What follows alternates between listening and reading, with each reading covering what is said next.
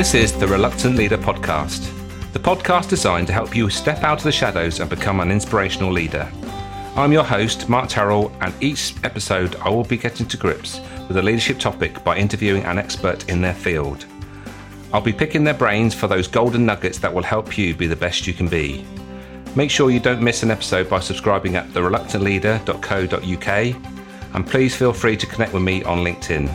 So let's get on with the show.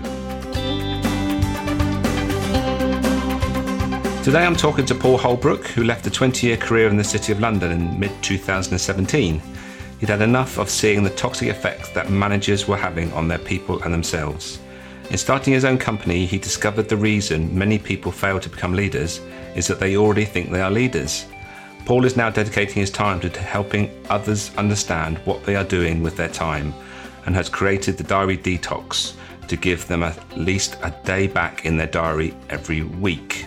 Really enjoyed this chat with Paul, lots of value, and if you are struggling with your time, then I think you're going to learn lots of ways of getting some time back in your diary. So I hope you enjoy, and I will see you on the other side.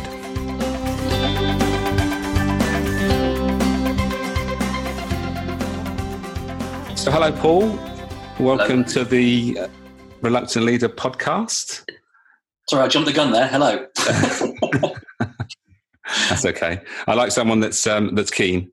I am certainly that. So thanks for giving up your time to join me today.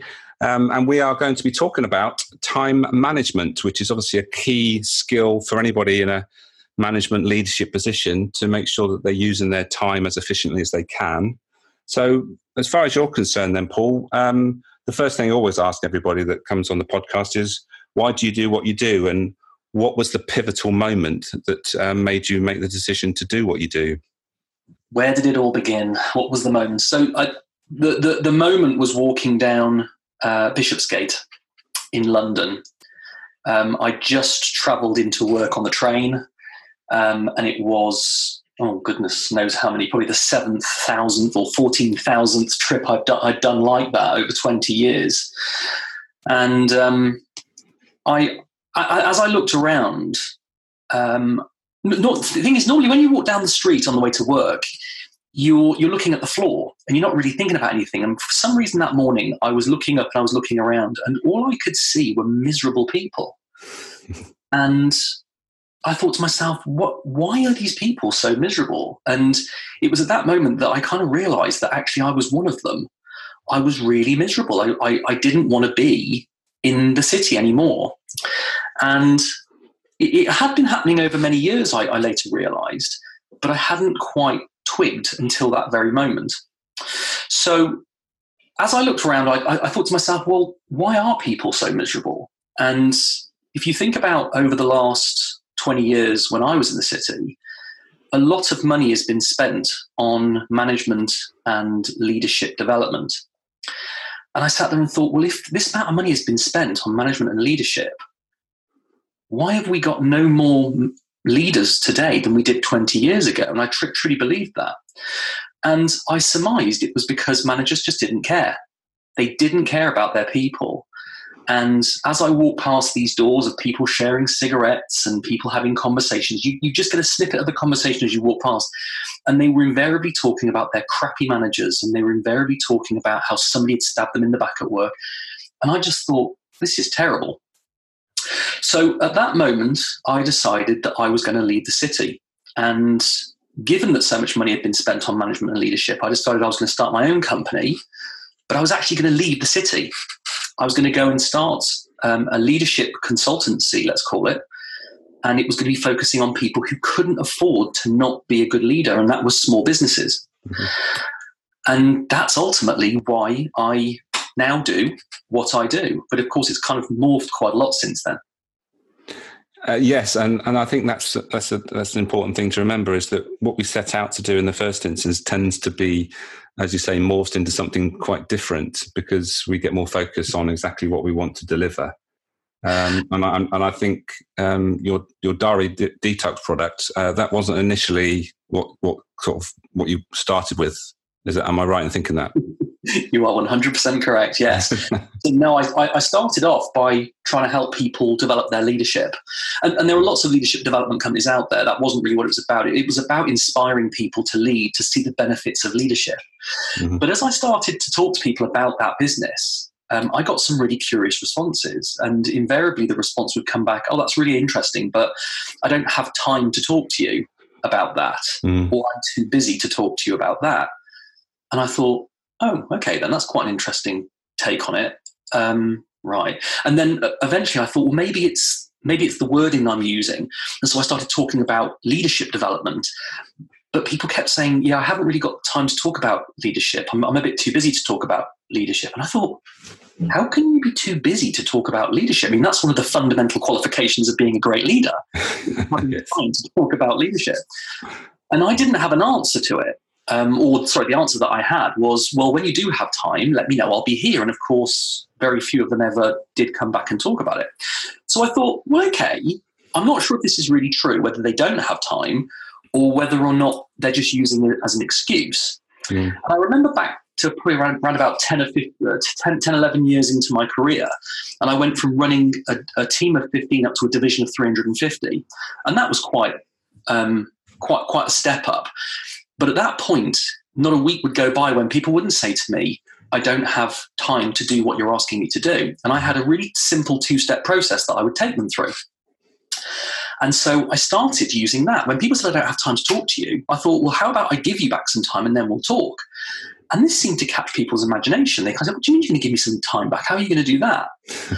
And over the next 2 months, I got a really interesting insight, into people's diaries, but probably more importantly, into the reasons that people give for the things they have in their diary.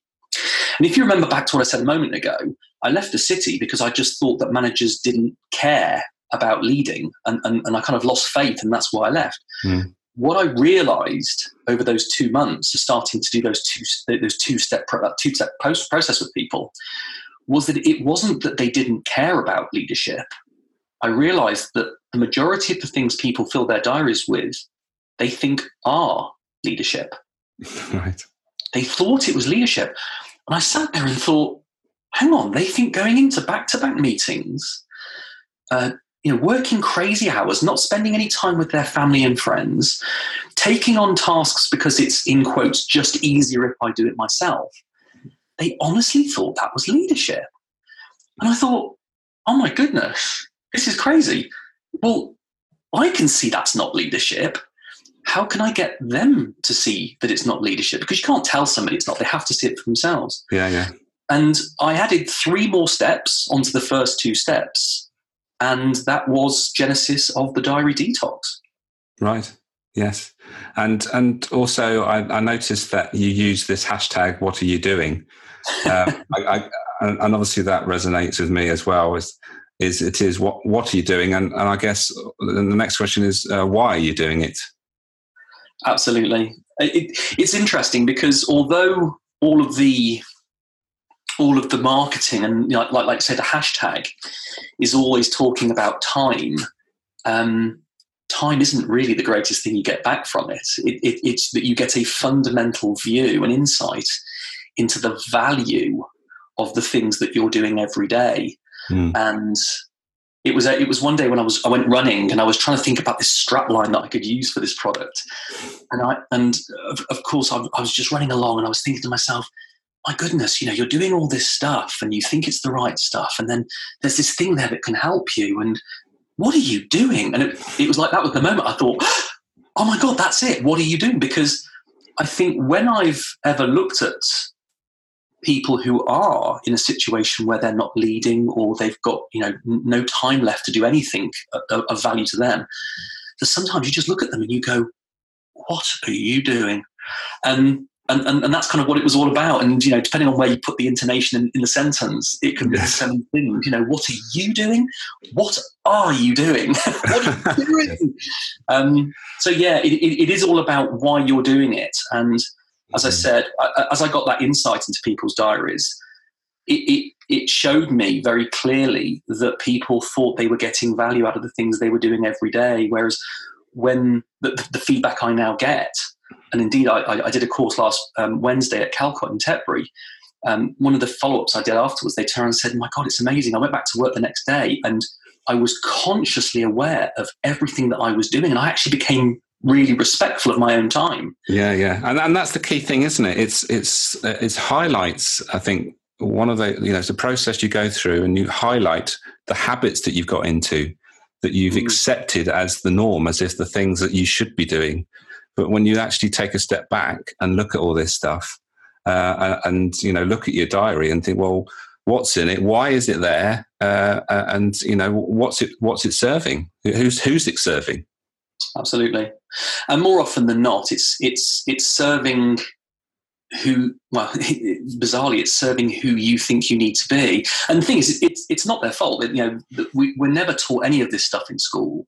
We're not taught it in college. It's an extremely valuable skill to learn how to use your time effectively, but we don't. And the people that we learn it from are the people that we grew up working for, and they weren't taught it either. So this is my attempt to, I suppose, give people a process that allows them to reprogram their automatic and default instinct to just go wherever their diary tells them or go wherever somebody else says they need them to go. Yeah. And I think it's such a relevant point with what is our experience when we've been, previous jobs and how we've been taught. I know my background is a family business. I spent a lot of time working with my father, who, unless he saw you doing something, then that's how he judged you on how busy you were, and thinking time and planning time weren't really regarded as proper work. And I come across that a lot with the clients I work with, and it's I think it boils down to the fact of where knowing where you're going and what you're actually trying to achieve. And it's the old adage, working on your business rather than in it. And it's so easy to get sucked into that. Well, I'm going to do that today. And at the end of the day, I'm going to be busy. I go home and I'm going to be tired. And I've done lots of work. But when you actually look at it, are you actually doing the things that you should be doing? And are you falling back into that comfort zone of the things that you know how to do, and you'll feel that you've justified your existence by just the fact that you've been there and you've been busy. Yeah. Absolutely. I mean, I think when as I mentioned a moment ago, when I turned the 2 steps into 5, the first 2 steps were really about showing somebody what they were doing. The last 3, interestingly, you just said that, were actually more focused on showing you what you should be doing and matching up the 2. And it's incredible when people go through the process, when you show them what they have been doing. And again, it's not me showing them what they're doing. I'm just giving them the tool. They're making all of the decisions. They are assigning they're the one that's assessing the value of what they're doing. And they say, oh my goodness, what have I been doing? And you go, that is what you've been doing. But then once they've done that, it's then this, what should you be doing? And it's sometimes about just looking at the things that's the success criteria of your role. And so showing them what they've been doing is one thing, but then when you show them the difference between what they have been doing and actually what they should be doing, it's amazing how many people will turn around and say, I've never thought of my job this way before. It's like, no, we often don't, because it is an instinct. It's almost like an automatic reaction. We just get caught into doing the stuff that we thought we should, rather than, as you say, taking some time out to think about, what am I really trying to get out of all this? It's amazing when you do that, how much you find you're not doing. Yes. And it is so easy to skip those steps, and to fall into that. Well, I've got stuff to get on with. I'll just get on with it. And I'll try and look at that another day or tomorrow. But unfortunately, it never comes around, does it? Unless you actually consciously take that step back to do something, like your diary detox is. Well, okay, how is this working for me? And it's so important, but obviously not done enough. People aren't encouraged to do it by their leaders, I suppose. it's almost got to be a culture within a business, is that this is what we do. We look at our diaries, we make sure it's working for us and for the business. Absolutely. And it is going to start from the very, very top. Yeah. There's no doubt about that. It's interesting, actually, because I think just when it comes to things like leadership, we've heard the word leadership and management over so many years. I think people are becoming a bit tired of the word. Yeah. And the thing is, it's kind of happening with time management as well now. Often people will come back to me and they'll say, well, isn't this just time management? And you kind of smile wryly and go, well, not really. I mean, it is, of course, related and it's ultimately directed at time management. But time management is a set of, I don't know, ideas, proposals, concepts that you could, and the emphasis is on the word could, that you could employ. And if you do, you might get some time back. Mm-hmm. The thing with diary detox is that it's a process. It's a 5-step process that if you do it every week, and it takes somewhere between 10 and 30 minutes. For me, it's 10 minutes because I know what it's all about now. But when you start doing it, it's 30 minutes. If you do those 5 steps for up to 30 minutes once a week, you will get back at least a day a week in your diary. You will get it back. Yeah. It's not, you could do this and you might. This is, if you do this, you will. Yeah. So so you've mentioned a couple of things about, the commute and all that stuff, and also going to meetings, maybe meetings that are seen to be a waste of time. So what are the other typical things you see people are spending time doing that they are quite quickly deciding that they can do without?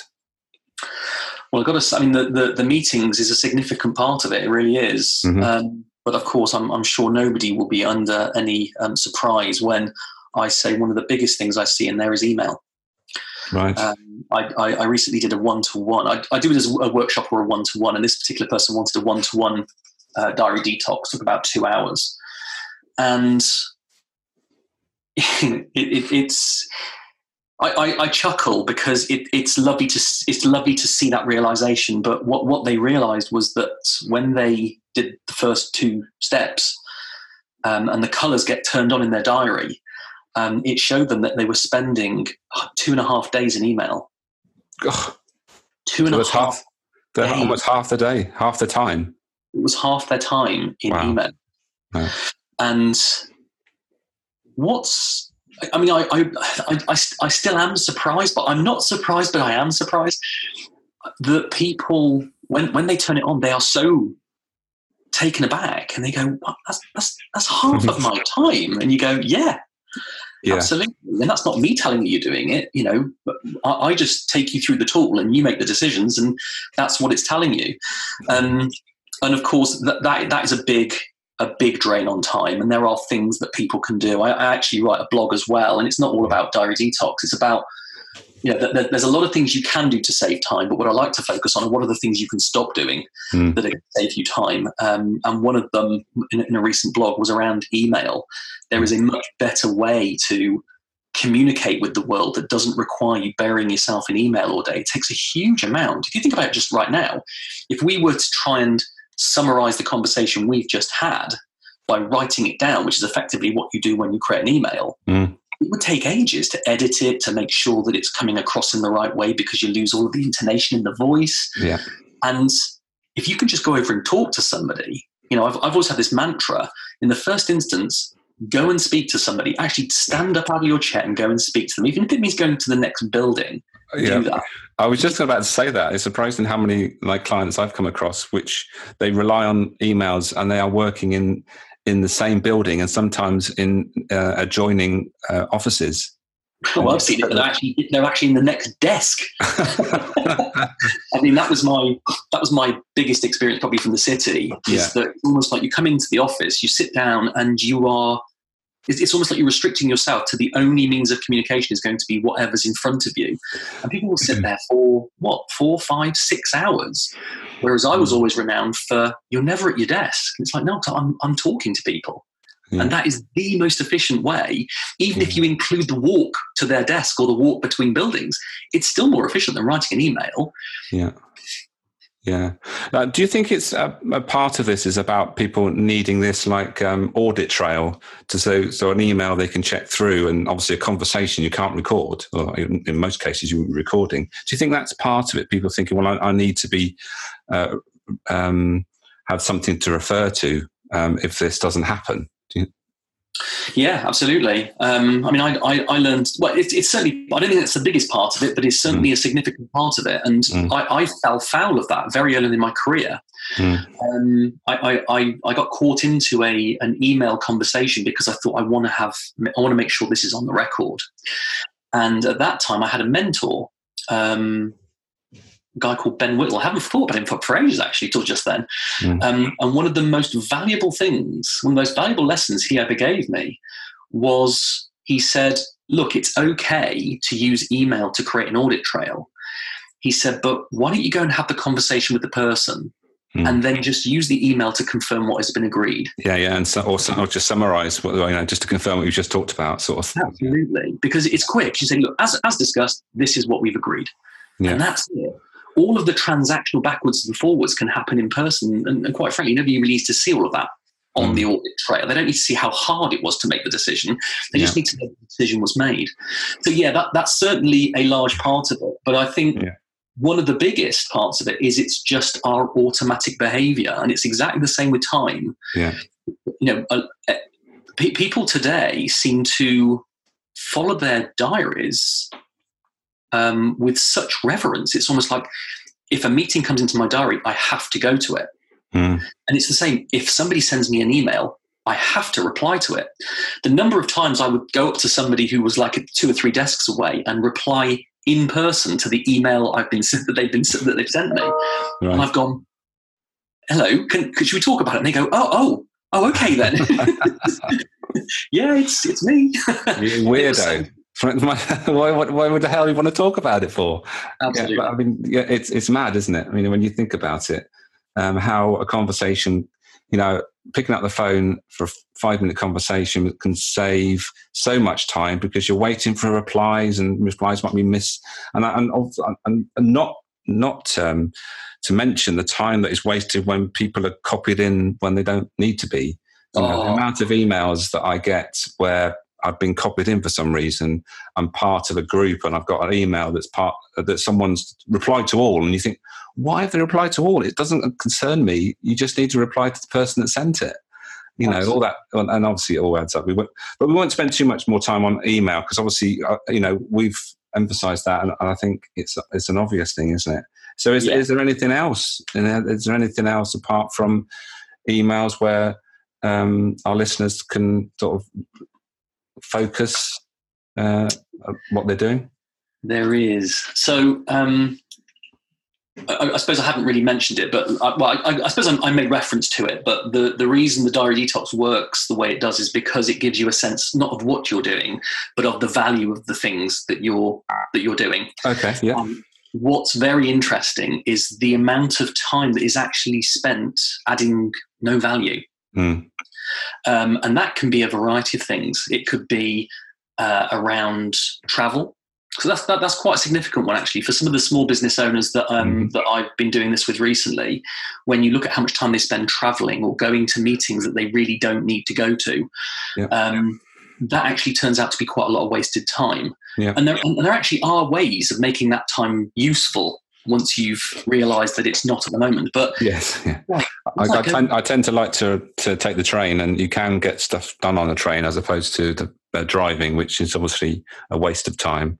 Absolutely. Well, I mean, one of the things I do to use my time more efficiently when I'm driving is I will listen to an audiobook. Right. Yeah. Because we can all learn things, and one of the key categories that we use within a diary detox is the one around improving. And improving isn't just about improving your business or improving others. It's also about improving yourself. And listening to an audiobook.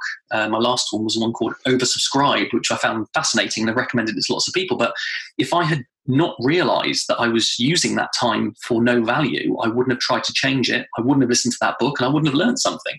But it's not just about that. I mean, what I call floating time. traveling does account for a lot of that, but it's also the stuff that we don't realize we're floating doing. Again, one of the people I followed up with after the diary detox on Wednesday, they turned around to me and said, well, it was really bizarre. I've got to tell you a funny story. I went to make a coffee and this person started talking to me, and I realized that they weren't talking to me about anything that I hadn't heard before. And I realized it was complete and utter floating time. And I became really, really protective of my time. I wanted to get back to my desk and carry on working. And it's the most bizarre thing that when somebody tells you that, the previous day that they were spending a reasonable amount of their time floating, and then their realization afterwards is that they don't want to float anymore. They realize they're spending 2 or 3 hours extra per day doing stuff they didn't get done. Yeah. And it's changed their behavior. It's changed their insight as to how they're spending their time. It's quite heartening. Yes. And I guess it's about that self-awareness, isn't it? Being aware of and having that extra awareness of what time is and how it can. That is what it's all about. That is it. So when we say the phrase "what are you doing," that is what it's about. It's about showing you what you are really getting out of your time. And at that point, you can choose not to do anything about it. You can choose to be interrupted. You can choose to do something that you think is more important. But what this is about is it's showing you, it's giving you all the information you need to go, is it really more important? And at that point, at least you make the decision consciously rather than automatically. That's the important thing, is in making conscious decisions around whether this is effective use of my time. And I think from the work I've done, you see people that are particularly good in certain leadership skills. And one of the things, obviously, not to forget is those relationship skills that are so important to get the best out of our team. So obviously we don't want to discourage people not to have discussions, because obviously that leads to better relationships. It's about having the right conversations and making them effective, isn't it? Absolutely. So one of the things that if someone does a diary detox, one of the extra little bonuses I suppose they get out of it is something called the spot diary detox. And this is the thing that they can use if generally you're somebody who finds it quite hard to say no to people. It's something that you can use within about 15 seconds. And you can use it when you're having a conversation. It's quite right. We don't want to stop people from talking to each other. But what we do want to do is we want to get them to think about where the value in that conversation is really going. And so as and when that conversation starts, the 5 steps of the diary detox, you can go through them in your head really quickly. And if you realize that actually the subject of this conversation isn't really adding any value to you or to them, it is about adding it to both, not just to you, because that would be a very selfish position to take. You can realize quite quickly, like this person did, actually, I'm having this conversation, it's not really adding anything. And what they did is they thought, how can I turn this into an amber or a green conversation? These are color coding for diary detox. And they actually took the conversation around to something different that was more about developing that person rather than just talking about the weather or rather than just talking about something that was going on over the weekend.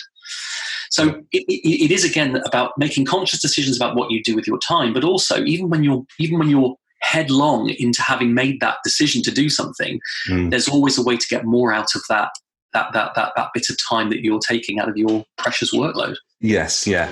And it's interesting because my work, as you know, I use motivational maps, and a lot of people that come to work are actually very much what we call friend orientated. So they come to work for connections, and what they need, a part of what they want from their leader, their manager, is actually just to check in with them so that they actually feel as if they're a person. And sometimes using that conversation just to check in with someone at even before the weekend or after weekend, just to say, well, how was your weekend? And lead in a leadership position, you need to be aware of that so that you do have that quick check-in. How was your weekend? How did you, you said you were going skiing. How was it? That sort of stuff can actually be really productive because it actually motivates people. So it's about knowing why you're doing something. So Absolutely. If you know that the person you're managing is highly motivated by a feeling of belonging, your time can be used really effectively by spending that little bit of time checking in with them and finding out what they were doing at the weekend. It's not wasted time. It's actually productive for both of you. So. Absolutely. And for me, that kind of conversation is what we would call a monitoring conversation. It would be an amber conversation or an amber activity. And amber activities are those things that can make the difference as long as you do them, but don't spend all of your time doing them. Whereas your green stuff is this is the stuff that's going to really add extra value, and you should spend as much of your time doing that. So it's also kind of, as soon as you categorize something as an amber conversation, you say, okay, this is a good conversation to have. It's necessary to make sure make sure is a key phrase, review, make sure, understand. But if you start doing that all of the time, it starts to eat in quite significantly, and it's probably indicative of other issues if you're having to spend all your time doing the amber stuff. It's all about conscious use of time and understanding the value you're getting from it. Absolutely. Yes. And I'm conscious now that we spend a lot of time talking about the negatives, and you mentioned about the green stuff. What sort of are the green things that people should be doing, and making sure they've got plenty of it in their diary? Well, perhaps if I just put it into context, I think everything that we do in work every day can be broken down to one of 7 categories. And one of them is the floating, the kind of wasting, not adding value. One of them is doing, it's quite transactional stuff, and that's red behaviors. It does make it bad, but you don't want to have too much in there as a leader. 2 of those categories, monitoring and directing, are what I would call amber behavior. Those are the things that will make sure things stay the same, things stay stable, and you know what's going on, and you're aware of what's going on in the environment. But ultimately, the biggest one is the green one, and green is what gives you growth. Green is what I call leading behavior, whereas amber is what you call managing behavior. And when we're leading, it's all about making things better. It's all about improvement. And if you try and differentiate between people who do managing behavior, I don't want to confuse it with management, because hopefully all managers would do some element of leading. But if you separate managing from leading, there are 3 things that leading people do that sets them apart. One of which is spend time thinking. And it's an incredibly underdone thing. If you talk to people and you say, okay, how often do you actually just take time out to think about opportunities, challenges that are going on right now, how you're going to overcome obstacles, the future, a future strategy, a vision, who you are, anything like that? It's amazing how few people actually do it. They will convince themselves that they are, because invariably when something goes wrong, they'll say, oh, well, I was thinking about how I could get around it. Yeah, that's reacting. That's not really thinking. Thinking is something you do that you're not forced to do. You're doing it because it's the right thing to do, not because you have to do it. The thinking is a big part of it. Once you've done your thinking, you then move on to communicating. It's about communicating what you've thought about. And that could be about meeting new people. It could be about sharing new ideas, either from them or from yourself. It could be networking within or outside your organization. It could be buying somebody into a new initiative that you've thought about. And then once you've done that, once you've thought about something, once you've communicated it to someone, there's only one thing left to do. And that's actually to do it. And that's what you call improving behavior. So actually going and making the decision, implementing the new process, doing some training for yourself, sending your people on training, improving your business, how it works, what it does, who it does it with. And that can even be improving your customers' lives. Those are essentially the 3 things. And when people categorize their time within Diary Detox, they're given the opportunity to decide how much of their time they actually spend thinking, communicating, and improving. And it's a real shame how little of that there really is. A lot of it tends to be doing, which is where your emails come in, writing the document, etc. Quite a lot of floating coming in, and surprisingly not enough managing. Very little time is spent just finding out if things are just okay. So yeah, those are the more positive things that you can do if you want to get that growth. And if you don't do those things, you just simply will not grow. You'll go backwards. Yeah. That's fantastic. And I'm sure all listeners will be thinking about those 7 things, how they're doing them at the moment. And you know, those last 3 things you talk about, the things that, like you say, grow us into, you know, a better leader, a better manager, or whatever. they're the things that are so important and so often get missed when we haven't got time. So the first thing you've got to do is obviously create some time. And we all know how to do that now, don't we? Well, we know we've got a better idea how to do that. So this is a fascinating subject, and I can talk about it all day, but sadly, we need to sort of sum things up a bit. So I'm going to sort of finish off with just the question really that's going to matter to those listening is to what three things can every reluctant leader do to manage their time more effectively? Well, I suppose it's not going to be any shock that the first thing I would say is know what you are doing right now, every day. That would be the first thing. And not just know what you're doing, know the value that you're bringing from those things that you're doing every day. That's number one. I would say number two is know and be abundantly aware of what you should be doing, of what is going to make the difference. What are those things that if you got to the end of the year and you're having a chat with the person that you are most accountable to, be it your life partner, be it your boss, be it the board, be it the shareholders, whomever, if you were going to have that conversation with them at the end of the year and say, I have just smashed this year, what are the things that you would want to be able to say that you had done? And those are the things you should be doing. And they may not be the same as the things that you are doing. So there's know what you're doing, there's know what you should do and should be doing. I think the last one is to know when to say no. It's to start to respect your time. People are very disrespectful of your time. It's usually because you're not that respectful of it yourself. So as soon as you start to respect your time, others will start to respect it as well. And finding an approach that will disrupt that automatic, okay, I'll help you, whilst completely neglecting everything else that you should be doing, that could actually damage you and also could actually damage those people who you are just blindly agreeing to help. Mm-hmm. There's always a better way. So know what you're doing, know what you should be doing, and know when to say no. And I don't mean in a negative way. No, Paul, that's brilliant advice. And I'm sure everyone listening will do those three things. Well, I hope they will do anyway, because it's going to make a massive difference to their role, and it's about consciously making different things happen. And if we carry on doing the same things all the time, then we can only expect the same results. So thank you very much for your time today. I hope we maybe can continue this conversation another time. But for now, Paul, thank you very much. Thank you.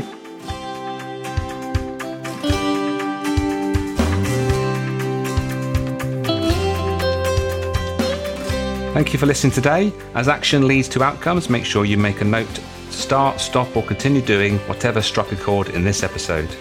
Don't forget to subscribe at thereluctantleader.co.uk, where you'll find links to all the past episodes, vlogs, blogs, and how you can get in touch with me. Until next time, bye for now.